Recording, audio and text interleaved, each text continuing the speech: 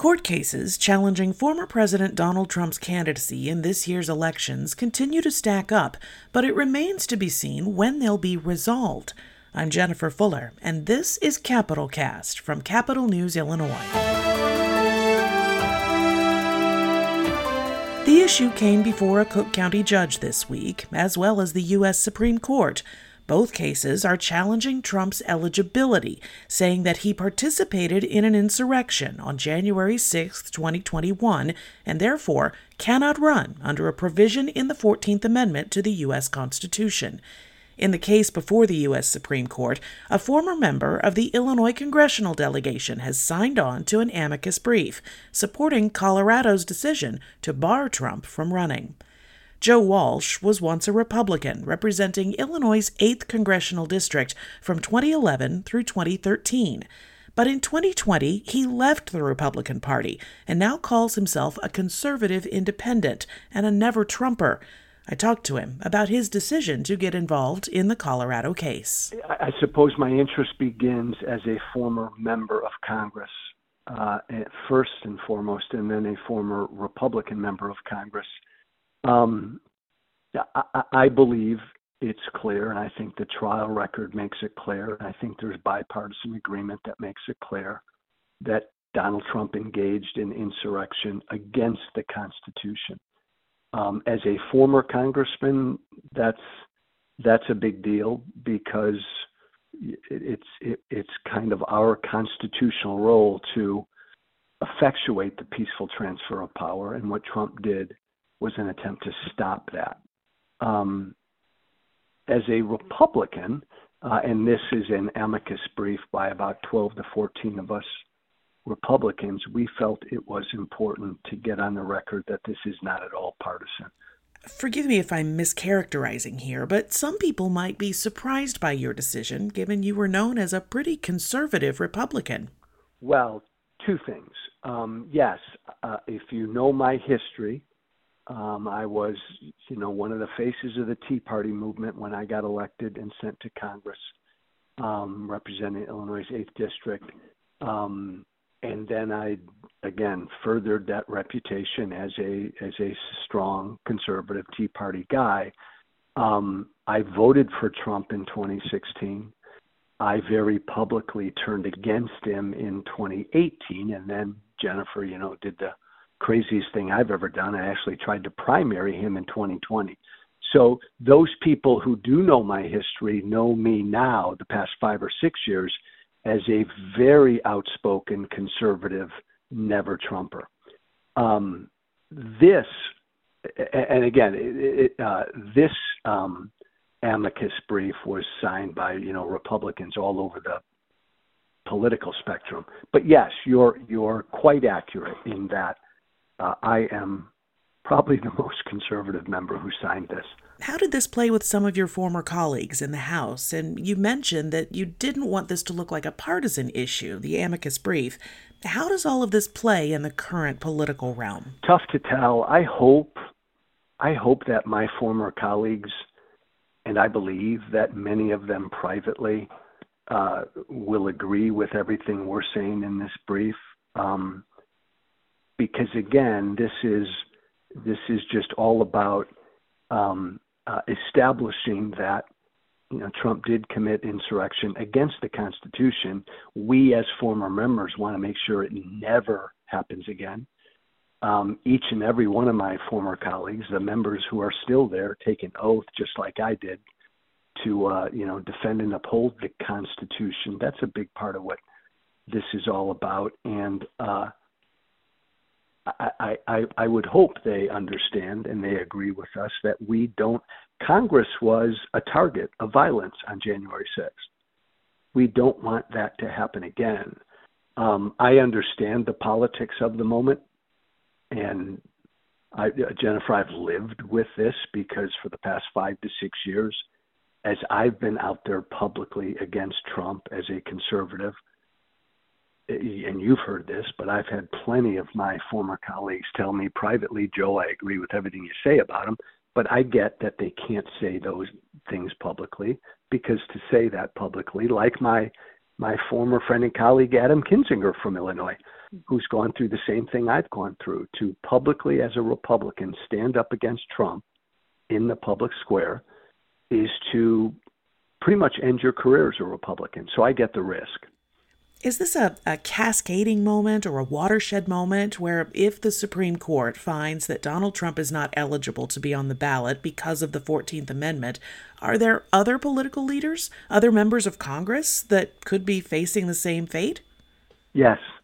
Well, I think it's a cascading, it could be a cascading event in a couple of areas, Jennifer. You identified one, because Donald Trump, and he's on the ballot, running for president again. But Donald Trump wasn't the only one who engaged in insurrection. So I think there's no doubt that this could point toward other members, other elected Republicans who did as well. I also think that this could lead to a cascading event when it comes to other states. I think no matter where you stand on this issue of the 14th Amendment, Section 3, he shouldn't be on the ballot. States are looking for clarity and looking for some direction from the highest court in the land. So, if the Supreme Court were to side with Colorado, that could open up other states, because I know a number of states are waiting to get some direction. Colorado's isn't the only case that we're talking about. The state of Illinois, for example, has its own challenge to Trump's candidacy. Exactly. And again, the state of Illinois, no matter how they rule, ultimately they've got one ear and one eye looking at what the Supreme Court will say. Certainly the oral arguments are tomorrow in the Supreme Court, but then, when the Supreme Court rules, and they are going to hopefully rule in some sort of expedited fashion. So Illinois will be waiting for this ruling as well. How, in your opinion, does this impact certainly the Republican Party, but even perhaps the two-party system in the United States? Well, and Jennifer, I need to always qualify everything I'm saying, because you and I could have a wonderful conversation, and I'm happy to, because I've done it for the last 6 years, about Trump and the state of the Republican Party and all of that as a former lifelong Republican. I always want to just remind on the record with you and everybody I speak to about this brief is this brief itself is not at all political, and it's not meant to be political or partisan, and it has nothing to do with whatever the heck, wherever my former party ends up, wherever the Republican Party ends up. I hope that, because, and we make it clear in the brief, what happened on January 6th was an insurrection against the Constitution. I would hope that this kind of thing never happens again. And I certainly worry, that we're in a place where, especially my former political party, may be walking down this same road again in the 2024 election. You've mentioned this a couple of times now, your former party. How do you align yourself now? I left the party 3 years ago, almost 4 years ago, after I got out of the 2020 primary, my 2020 primary challenge to Trump. Philosophically, I'm still the same guy who went to D.C. as a Tea Party Republican back in 2010. I'm an independent, politically homeless conservative.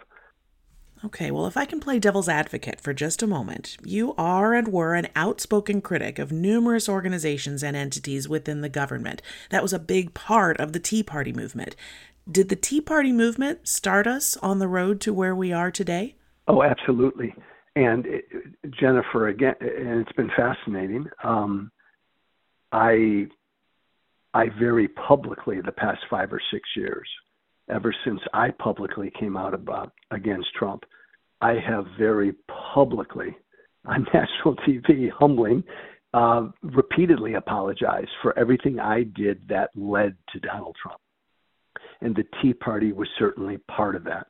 I've said now so many times that two things led to Trump: a Republican establishment that ignored the base of the party, people like Mitt Romney and the rest, and then people like me, Joe Walsh, the Tea Party right-wing aspect of the party. We inflamed the base, got them all riled up and worked up. So by the time Donald Trump came along in 2016, we had primed them for Trump.